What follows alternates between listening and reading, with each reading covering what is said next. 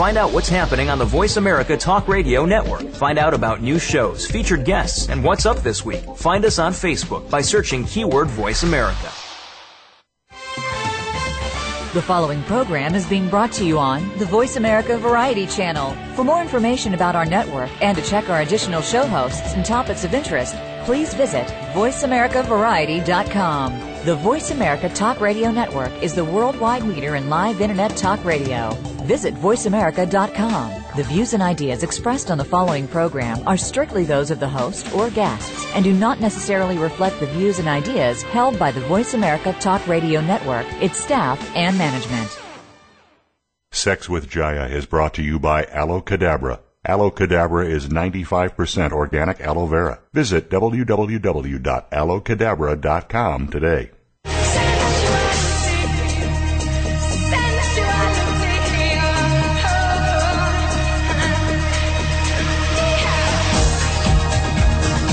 Step inside the sensual world of Sex with Jaya. This hour will bring you sex education like you've never heard before. It's uncensored, no holes-barred advice to increase your sexual knowledge and performance. Now, here's your host, Jaya. I'm ready for Sex with Jaya. Are you? I am so ready for Sex with Jaya today. Yes, unfortunately, I'm practicing celibacy right now. But what does celibacy mean? It's the issue.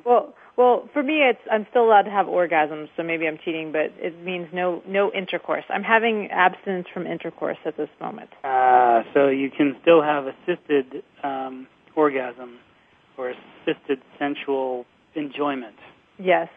I think many people might beg to argue with you. I'm not really practicing celibacy. Yes. Well, yes. We should get on to our topic today, D-Love. You've got me flustered talking about my celibacy. I'm resting. We'll use the terminology from my new website. That's a good idea. I'm sexually resting right now. You're right. So tell people a little bit about what that might mean. Yes. But you have a whole new website. We haven't even talked about it on the show. I know. Sexisyou.com is the new website. Say it again. Sexisyou.com. Okay. Because sex isn't just something that we do. It's part of who we are. Hell, it's where we all came from, right? It is. So sexisyou.com. Yeah. And there's tons of articles and videos and archives of this radio show, all kinds of stuff on the site. It's really exciting. But people can also go there and find out their own unique sex stage. So I was talking about, I'm sexually resting and healing. Okay. There's 5 stages: transformative, curious, adventurous, resting, healing, and you can find yourself within those, and then there's specific articles and information for you. Can you break them down to their sound bites? What are those 5? Yes, D-Love. So sexually resting is basically like you're taking a little break, and that may be a conscious decision or a forced decision based on where you're at in other places. So, for example, sexually healing, which means that you're healing, may force you to be resting. This could be psychological or physical or both? Yes, it's all of that. All of that. And then curious is wanting to learn more. And adventurous is wanting to learn more about some taboo or kinky topics. So that kind of ties into our topic today, being cheating and non-monogamy. That would fall under the adventurous category, sort of out of the norm stuff.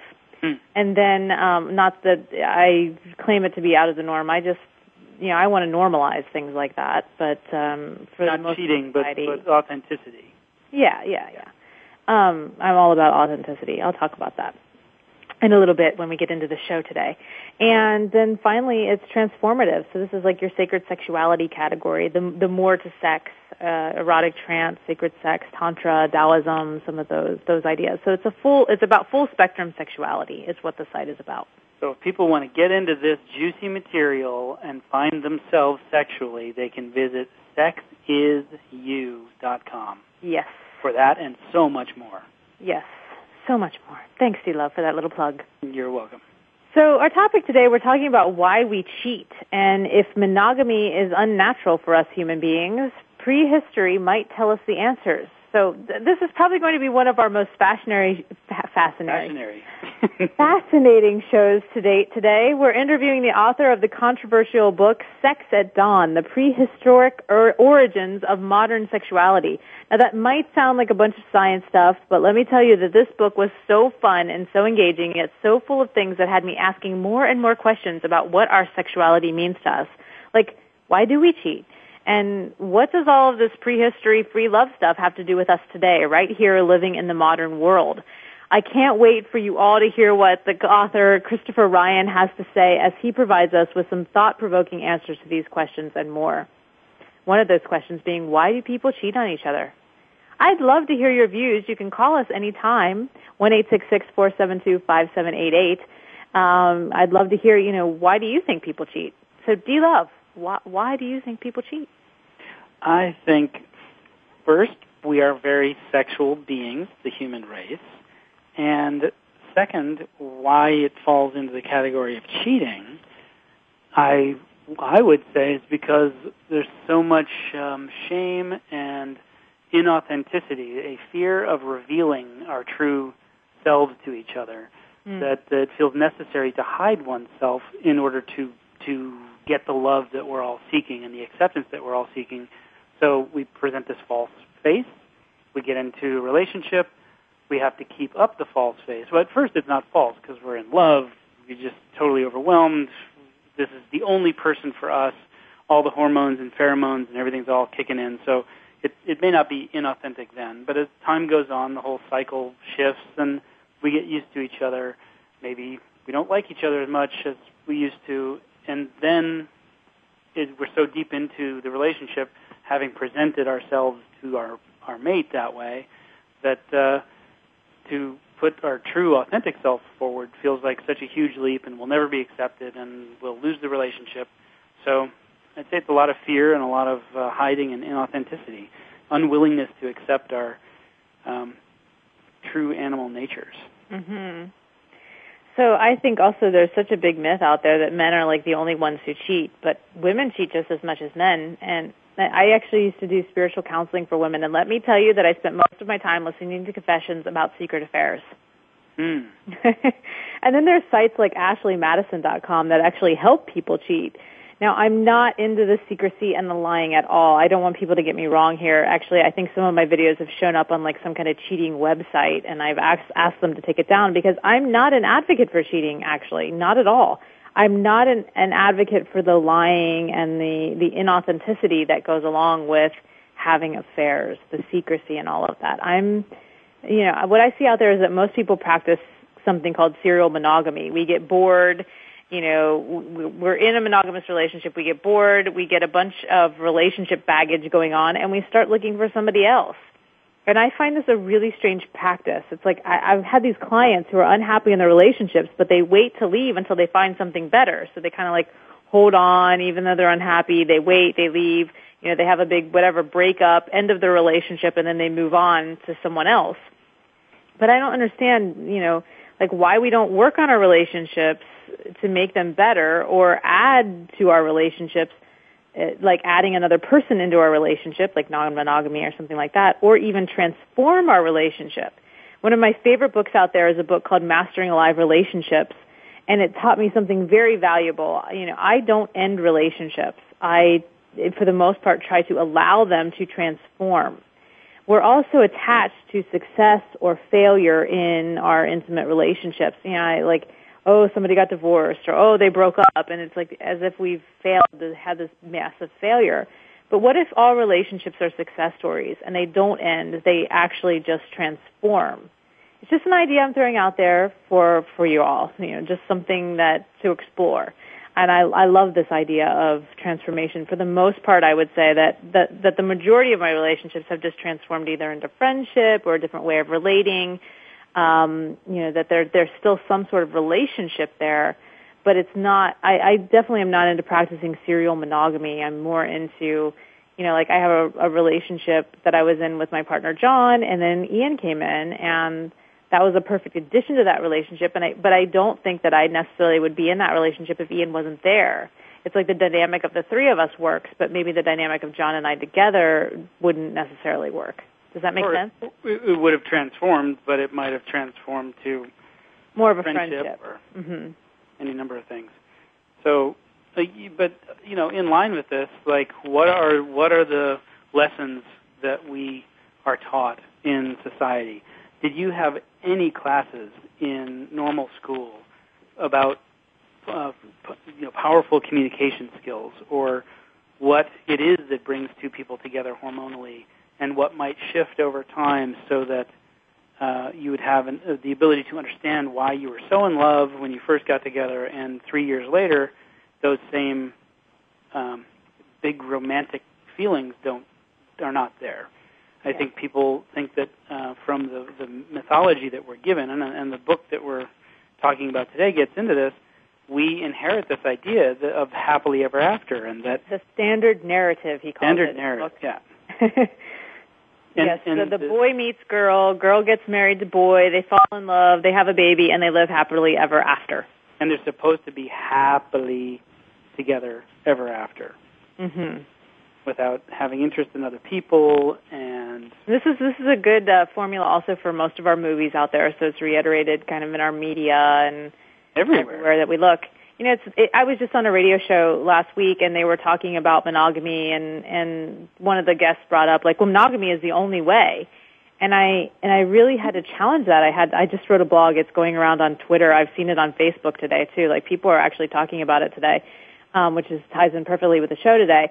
But I had to speak up. I just couldn't keep my mouth shut, because I said, it has to be also presented as a viable option that people have relationships that are non-monogamous, and that can be actually a really powerful and effective way to be in a relationship. I think that we cannot discredit, and that monogamy is not the only way that's out there. And I'm really excited to speak to our guest today, not just because I have my own bias, of course, because I'm in a polyamorous relationship, but I have to also say that I'm not against monogamy. Monogamy is also an option. Monogamy is a choice for people. I'm just saying that there is another choice. There's another way to be in a relationship and another way to relate.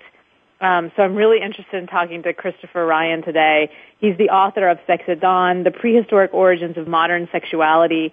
Before we go to break, you can check out his website at sexatdawn.com. And he's going to have some answers for us. I think he has done a lot of myth-busting in his book and a lot of science behind these notions of relationship, and maybe this answer to why are we so prone to cheating? What is it about human beings that leads us to cheat on our partners? We'll be back with more of Sex with Jaya and our expert guest.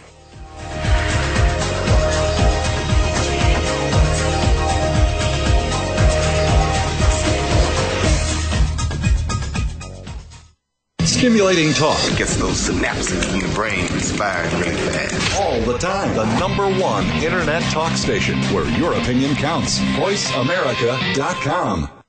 Let's say you're female. Let's say you're over 50. Let's say your partner takes a little blue pill.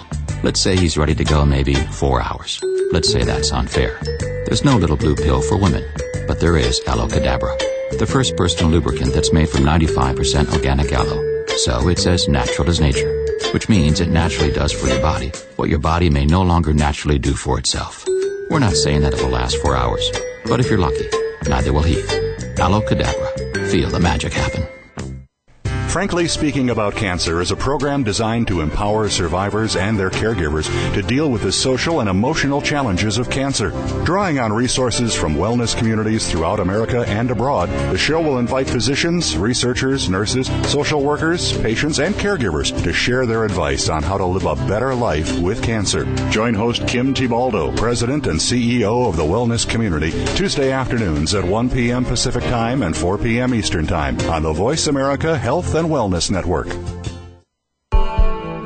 Are you ready to become an oral sex aficionado and give your partner unforgettable pleasure day and night? Jaya, world-renowned sexologist, has created the ultimate educational experience for couples. Oral Sex for Couples features over 100 techniques in a 3-volume series. Guys, learn hand and mouth combinations that will send her soaring. Women, master ancient oral arts that will not only leave him breathless, but are said to keep you youthful and glowing. Both of you will be inspired to try the best positions for comfort and pleasure as you make love with your mouths. Watch now at www.oralsexforcouples.com. Stimulating talk. It gets those synapses in the brain firing really fast. All the time. The #1 Internet talk station where your opinion counts. VoiceAmerica.com.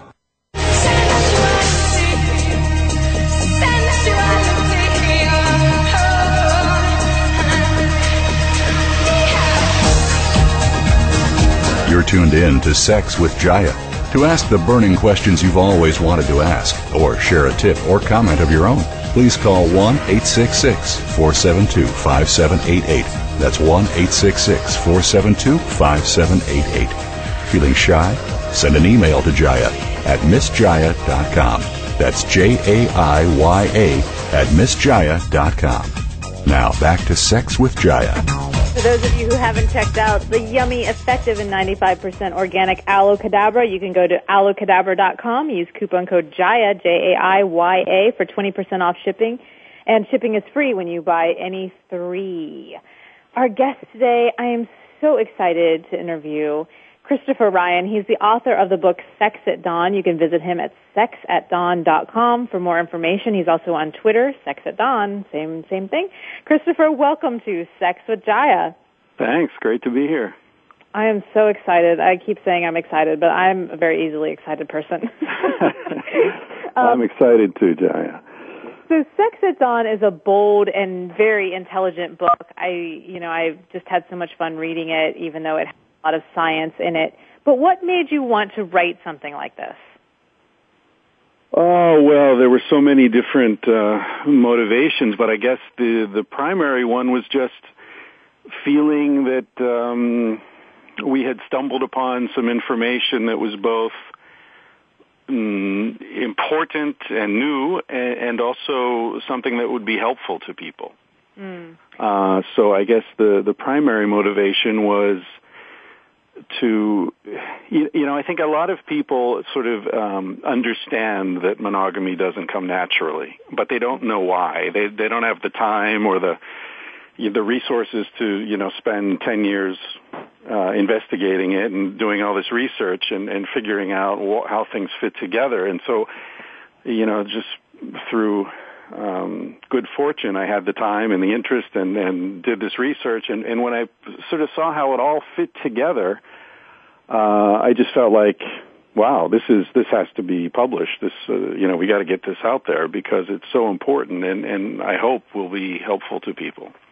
Yeah, you're like me. I get the information, I do all the research, and then I have to get the information out there in a big way. So I know it can be a thankless job sometimes, so thank you for getting the information out. Oh, well, thanks. Thanks for helping us spread the word. Can I ask your background? Are you an anthropologist, or how did you get into this research?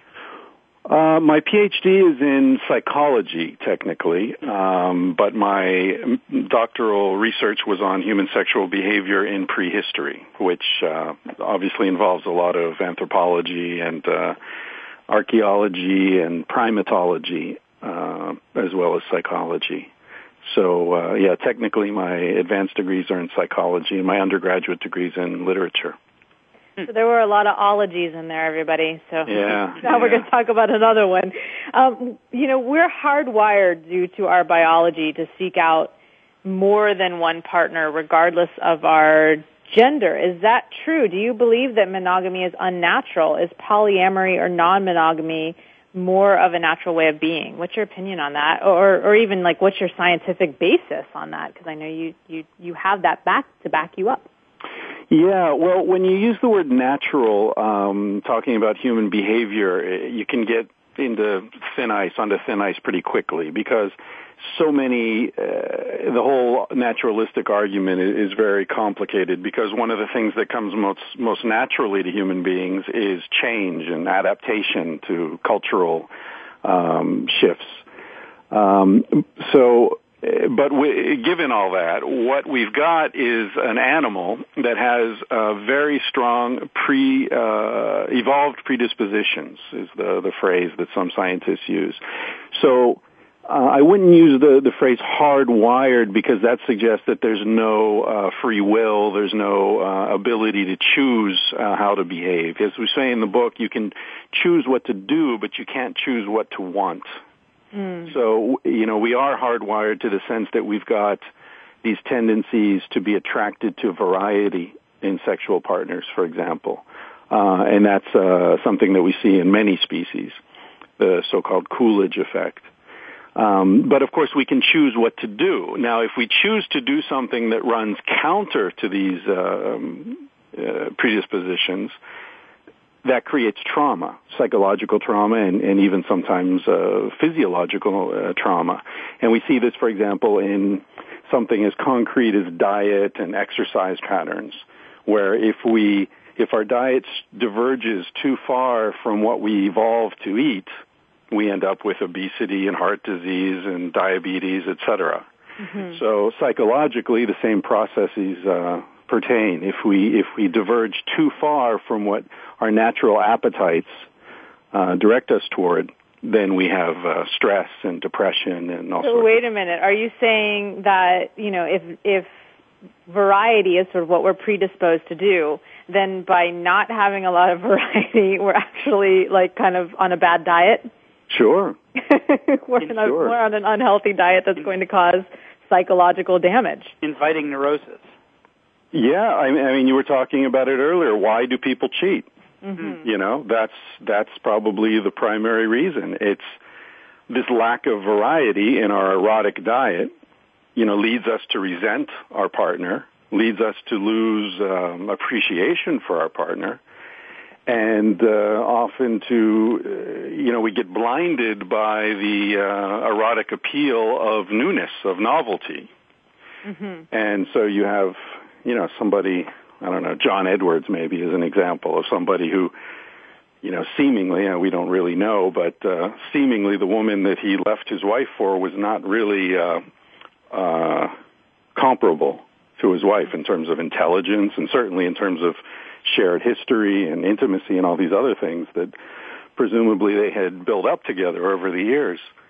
And we see this happen a lot. People walk away from an otherwise very meaningful, important part of their lives for some novelty, and then, of course, the novelty wears off after a while.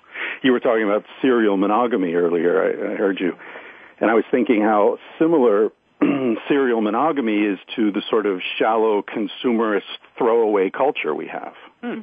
Right, this relationship's not working for me, so I'll just wait for something better to come along, and then I'll go buy that. Exactly. Throw it away instead of recycling. Exactly, and or just getting a really making a careful decision initially and sticking with it, and and fixing that old car instead of turning it in for a new Toyota. And we have people, these sort of morally judgmental people like Newt Gingrich, who's been married 3 or 4 times, talking about family values. It's ridiculous. And people listen to him. That's the more hilarious part. Yeah. So we have, gender also. Are there differences between why women or men have affairs? Why a woman might cheat versus why a man might cheat? And I know there's a huge mythology, and I was talking about it earlier, about, men cheat but women don't. But I think that's really off. Yeah, well, it's difficult to talk about women's motivations in sexuality sometimes, because women are so much more complex than men in this area, generally.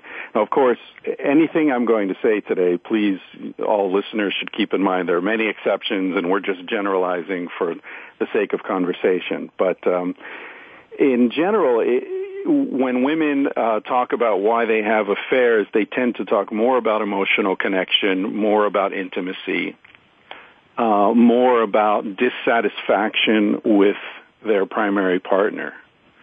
Whereas men often simply they love say, their wives. I hear this a lot. I love my wife, but... Yeah, exactly. Well, I think it was Donald Simons who said the primary motivation for a man sleeping with a woman other than his wife is that she isn't his wife. Which isn't an indictment of the wife at all. It's just what I was saying earlier about novelty and the appeal of novelty, the so-called Coolidge effect. So it's different. And also with women, you've got, if you talk about women's sexuality, you have to talk about how old she is, because a woman's sexuality and motivations when she's 20 are going to be quite different from when she's 50. Right. We have multiple sexualities, as Esther Perel says. Exactly. In her book. And I love Mating in Captivity. You quote her book a number of times in your work as well. Yeah, that's a wonderful book. And not only changes through the life cycle, but changes through the menstrual cycle as well. Exactly. Yep, we did a show on that with Sherry Winston just a few weeks ago on female cycles. So really important stuff for everybody to check out and listen to more of that. You can find out more about our topic, Sex at Dawn, at sexatdawn.com. And we are really, I think we're chatting about some controversial stuff here. So if you feel like you want to call in and ask us any questions, feel free to do that. You know what? This reminds me of a question that I had from a woman just yesterday, and I wrote a blog about it. But she said, I'm not attracted to my husband anymore. How can I get attracted to him? Do you have any tips for this woman? Big question. Just like you said, it's very complicated for women. It's very complicated, and we made a very conscious decision when we pitched this book to publishers not to write anything prescriptive at all. Mm-hmm. Because every individual is just a world, and every relationship is a universe, and it's constantly changing, and, everyone's individual psychology interacting with someone else's psychological development, and how long have they been together, and do they have kids, and, are there money issues, is there resentment about other things, God knows. So much plays into it, and when they send you a question that's like one line, how can I be attracted to my husband again? Right. I mean, is he attractive? Right. Right. I don't know, but I'll tell you one thing. I think couples should be comfortable and not feel apologetic about taking separate vacations, spending time with friends apart from the relationship, because one of the things that I think is a lot of people are sort of guilt-tripped into feeling like they should always be happy in that one relationship, and that one relationship should solve all their problems and answer all their questions and, scratch all their itches. And I think if people make space in their relationships, open the windows, let some fresh air in, whether that be other sexual partners or not, I think can definitely have a reinvigorating effect on the relationship. Mm-hmm. It's almost like when we're too close, we smother each other, and then the too much, especially emotional intimacy, can smother the fire of the passion and the sexual heat between two people. Exactly. Maybe Beethoven's your favorite composer, but if all you listen to is Beethoven every day for the next 5 years, you're going to get kind of sick of it, Mm-hmm. Or 20 or 30 or 50. Yeah. Exactly. Yeah. So we have to go to break quickly, but I want to talk more about your research and why you think people cheat based on some of the research that you discovered. And I want to encourage everybody listening to go to Christopher Ryan's website and check out the book, Sex at Dawn. I really found it a really wonderful and very interesting, fascinating read, especially for you all who are sex geeks out there, because it has so much really awesome information about that. So sexatdawn.com, and we'll be back with more Sex with Jaya.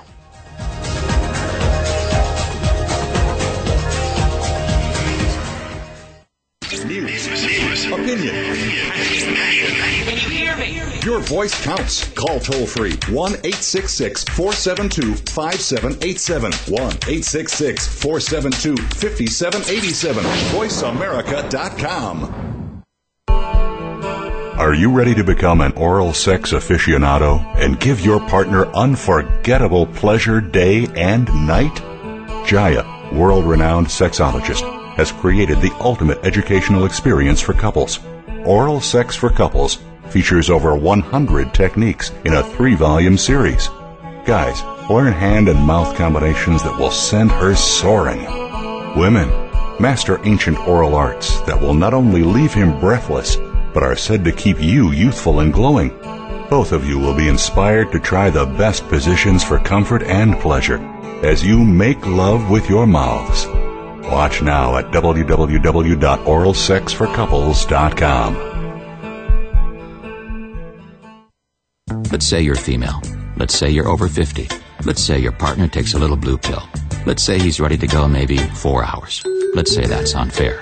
There's no little blue pill for women, but there is Aloe Cadabra, the first personal lubricant that's made from 95% organic aloe. So it's as natural as nature, which means it naturally does for your body what your body may no longer naturally do for itself. We're not saying that it will last 4 hours, but if you're lucky, neither will he. Aloe Cadabra. Feel the magic happen. The Internet's #1 talk station. #1 talk station. VoiceAmerica.com.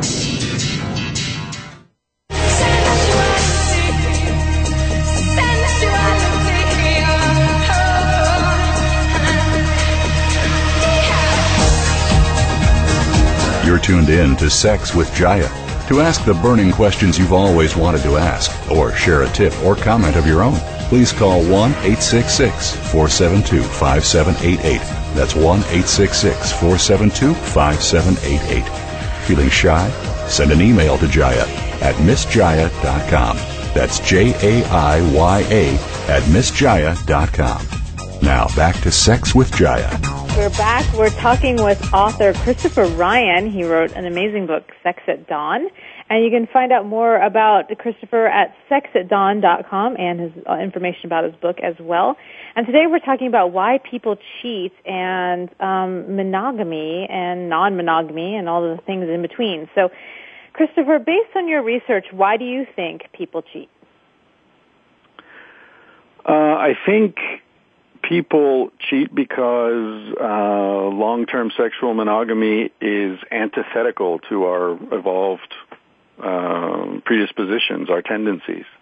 Mm-hmm. You know, sometimes people say to me when I give a presentation or something, they say, you talk about humans having sex all the time, and you're exaggerating it. You make us sound like animals.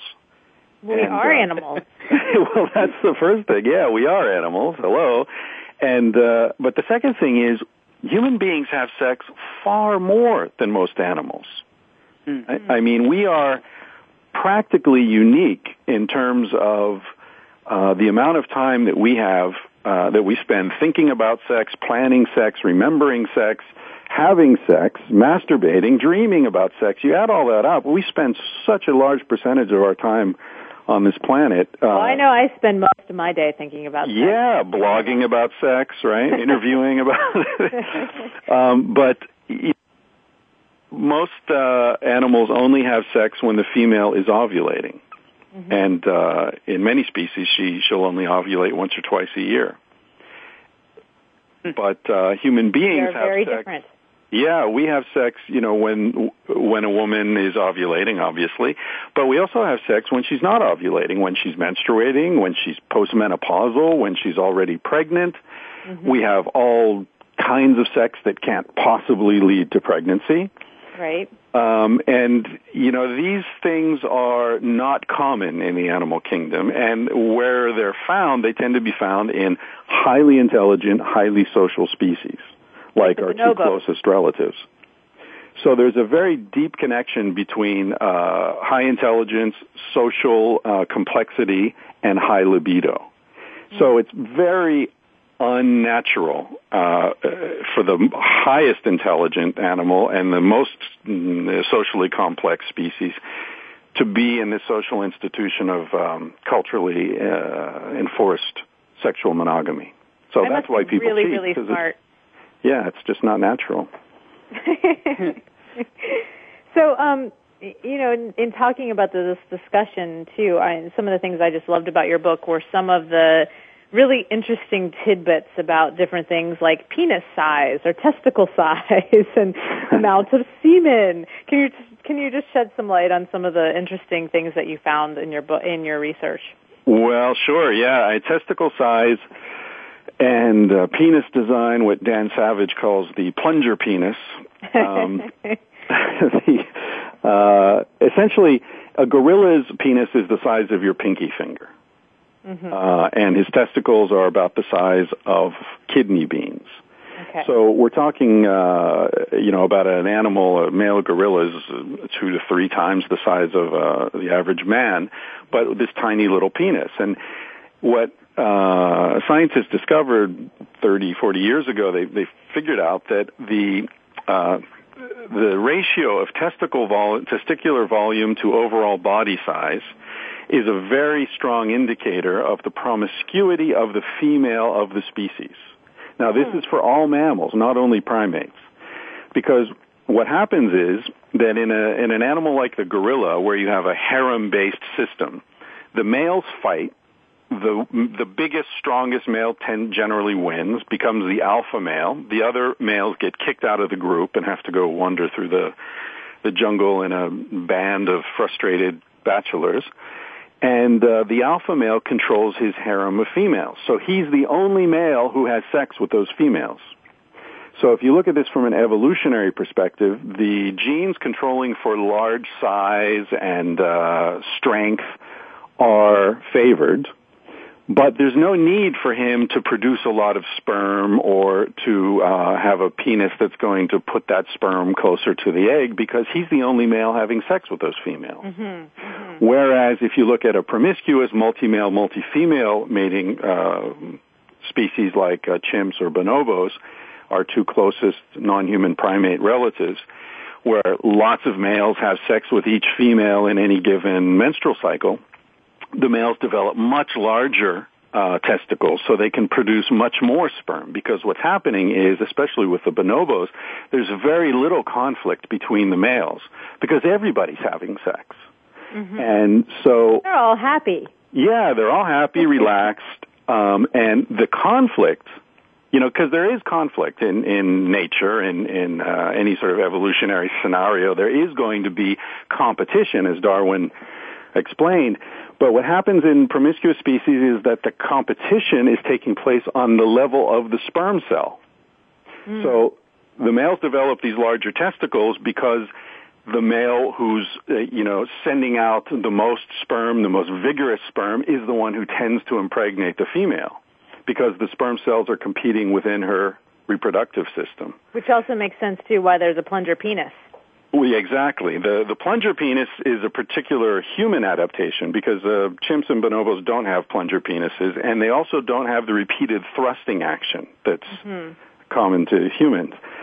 Chimps and bonobos, anywhere from 8 to 15 seconds is intercourse, I guess we call it. Yeah. Not very long. No. So, even a man who only makes it to a minute is out competing the chimps, so he can a little consolation prize there. It's not going to help women much, but anyway, the flared head of the human penis, combined with the repeated thrusting action, serves to pull back any sperm that is already in her system.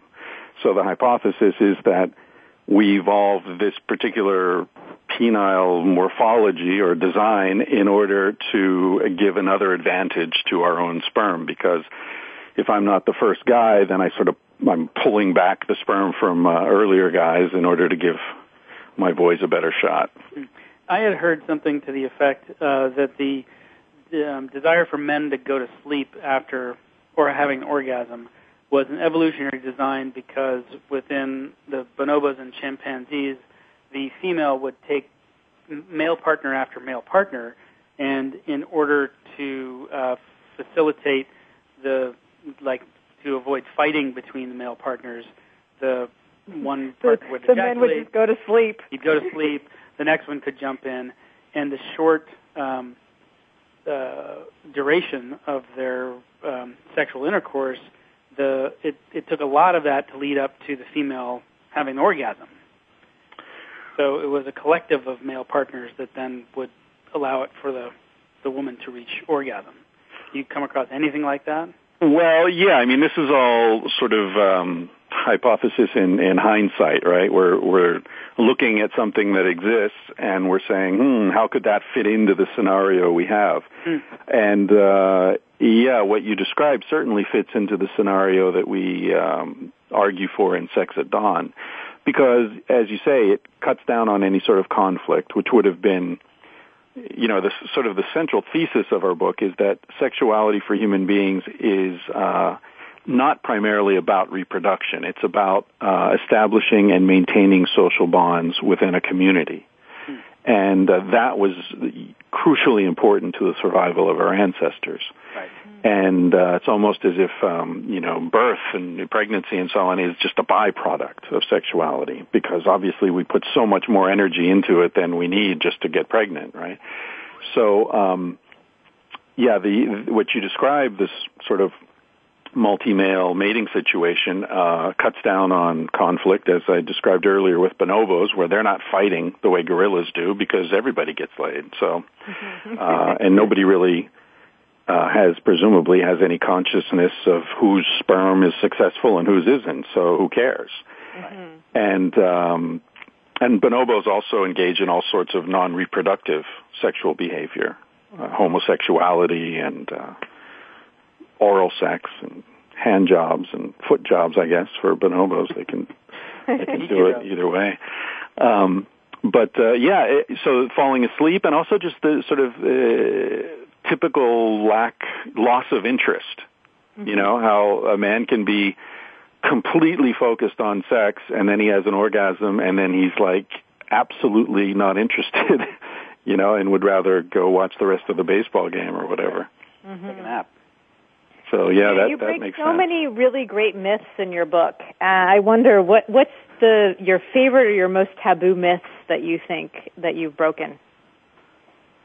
Oh God! Well, probably the central myth that we confront is this myth that women aren't particularly interested in sex and don't really enjoy it.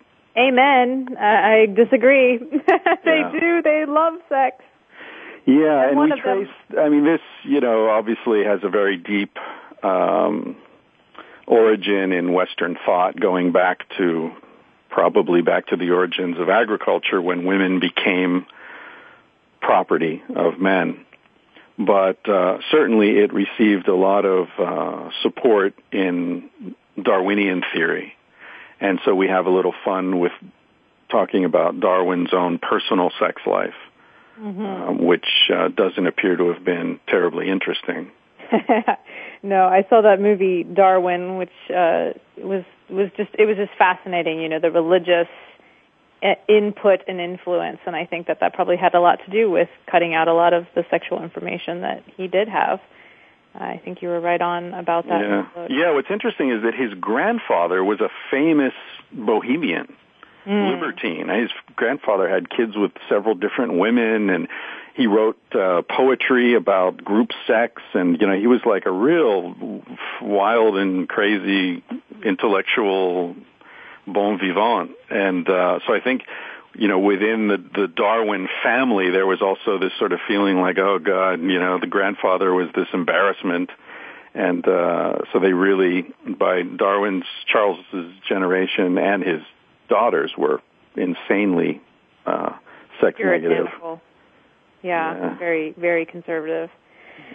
Awesome. I love that you're breaking that myth out there, and I love that you're also breaking the myth of what you call the standard narrative, which is this, I was talking about earlier, the boy meets girl, girl meets boy, they get married, they have a baby, and they live happily ever after, and stay monogamous to each other till death do you part. And I'm really happy that you're challenging that. We have to go to a break. You can go to sexatdawn.com to find out more about the book and the work that Christopher Ryan is doing in the world. In the meantime, you can also check out Aloe Cadabra, which you can find nationwide at any one of Vitamin Shop's 490 locations, at Whole Foods in Southern California, or at Sprouts if you live in Arizona, Denver, and California. And my new website, sexisyou.com. So be sure to go there and check out more. I'm writing about this topic that we're discussing today. So when we return, more Sex with Jaya and Sex at Dawn.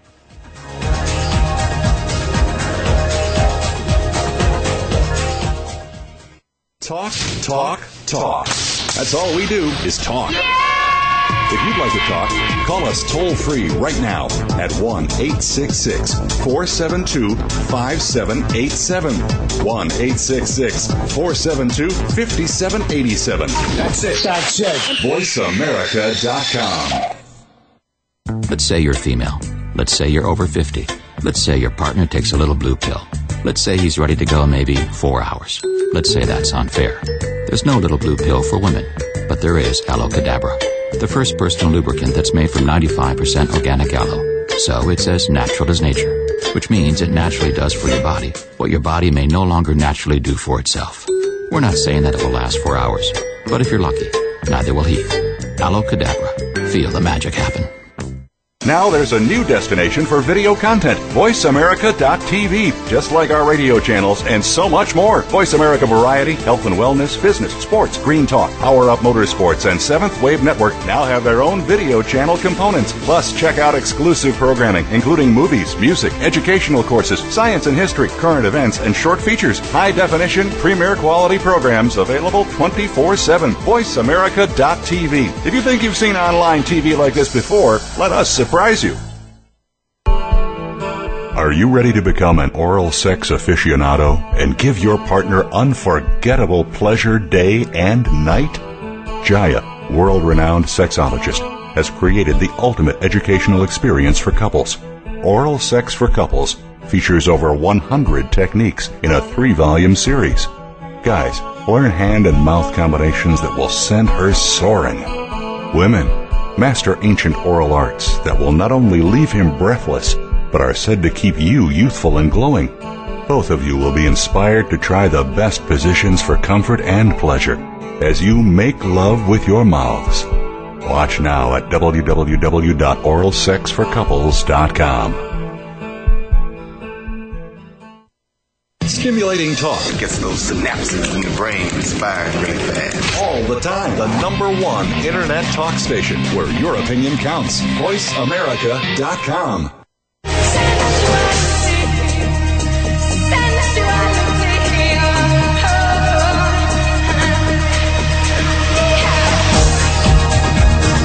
You're tuned in to Sex with Jaya.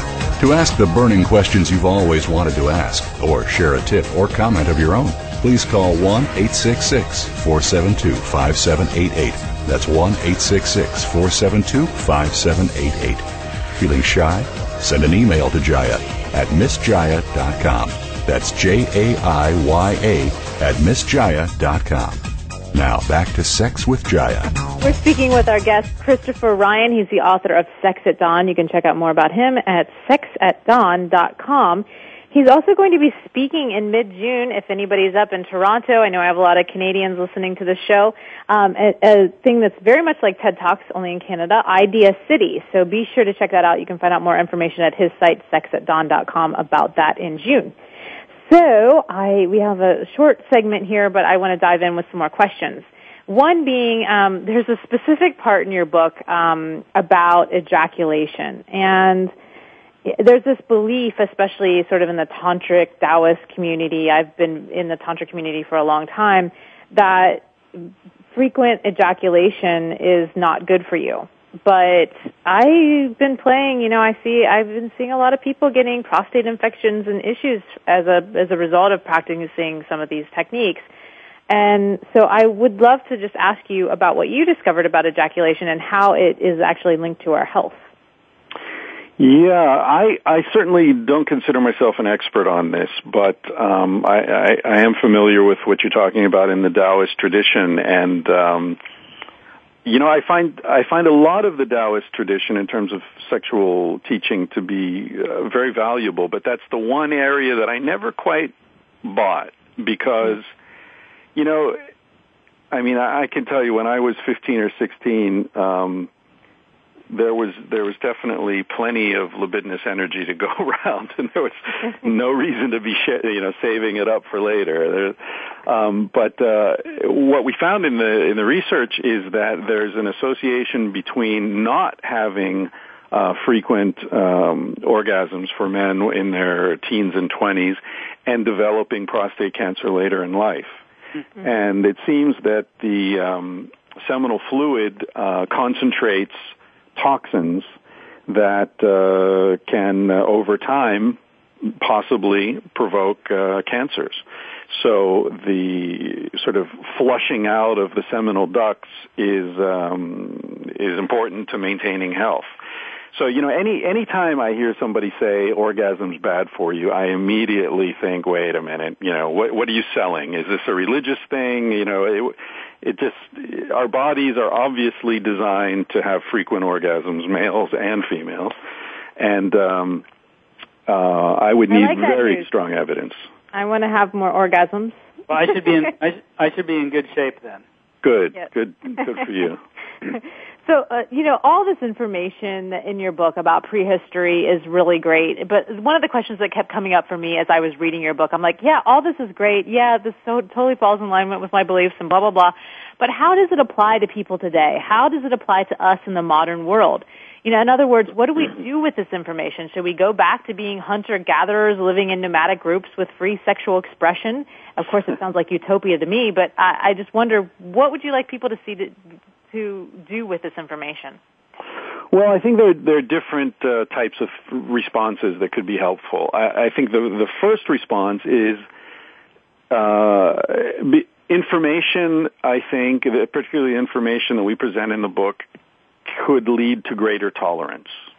Understanding leads to compassion. Right. And so compassion for oneself and compassion for the people that we get involved with in life. So that's the first thing that Casilda and I really, our first modest ambition for the book is that people go a little easier on themselves and on each other, and don't necessarily believe that, being attracted to someone outside of marriage is a reason for a divorce or is a failure of your relationship or a personal failing or whatever. So having that understanding is very important and I think very useful. In terms of more practical information, I think that, there are things like, for example, we talk about the famous Swiss T-shirt study, where Klaus Wedekind, a scientist, he said, well, women have such their sense of smell is so much stronger than men's. Why? Why did it evolve that way? What are women picking up from smell? And so his hypothesis was that they're picking up information about the men's immune system. And so I don't know if we have time for me to explain the whole experiment, but essentially what he did was he found women who had a particular deficit in their immune system. Like let's say there are 10 different types of pathogens that we can respond to. And so a woman would be low in number 10 or number 8 or number 9 or whatever. And then he found men who also had a particular deficit. And he would have these men wear a T-shirt for 3 days, no soap, no showers, no deodorant, nothing. And then put the T-shirts in a Ziploc bag, and then he presented the T-shirts to the women. And the women would just smell the T-shirt, and judging by the smell, try to gauge how attractive they thought the men were, never having seen the men. And what he found was that about 85% of these women chose exactly the way he would have predicted, or as he did predict. So they chose the men whose immune system sort of merged or compensated for her own weakness. Right, which makes sense, because then the kid cranial nerve zero. What's People that? heard me talk about it. I'm big on pheromones and this research around cranial nerve zero, which helps us pick up those pheromones, and goes to certain centers in the brain that help us understand the immune system of our potential mates. There it is, yeah. I have this whole thing about covering it up. It keeps us from choosing the right mates. So, yeah, deodorant covers it up. I'm not saying people should stop wearing deodorant, but, and so do you know what the 15% who didn't choose? Do you remember? So birth the control birth control? pills. Yeah, exactly. They were on birth control pills. Wow. So because birth control pills tell the woman's body she's already pregnant, apparently it blocks this ability to pick up that information about the man. Wow. So if you apply this to modern life, you imagine how many couples met when the woman was on the pill. Right. They got married, decided to have kids, and then 2 or 3 years down the road, she's not attracted to him anymore. This could be I mean, there's my woman who said, I'm not attracted to my husband anymore. What's going on? Exactly. Maybe that's a case where she was on the pill when they got together, now she's off the pill, and now for the first time since she met him, she's actually smelling him, and her body, it's a purely chemical response, is saying, this is the wrong guy for you. Oh, my goodness. And on that note, we have to go. Oh, that's a downer. Thank you so much. That was a good way to leave it. Christopher Ryan for being on the show. You can visit him at sexatdawn.com. Check out this book. Really amazing information like that study we were just listening to. I've had a great time on Sex with Jaya today. Thank you again, Christopher, for being on the show. And I've enjoyed Sex with Jaya. Have you? I've enjoyed it thoroughly. Me too.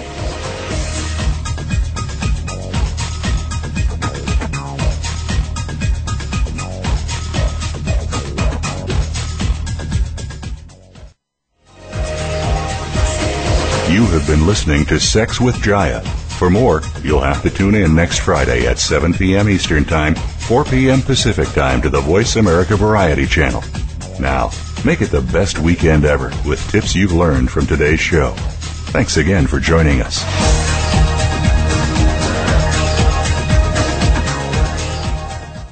Sex with Jaya is brought to you by Aloe Cadabra. Aloe Cadabra is 95% organic aloe vera. Visit www.aloecadabra.com today.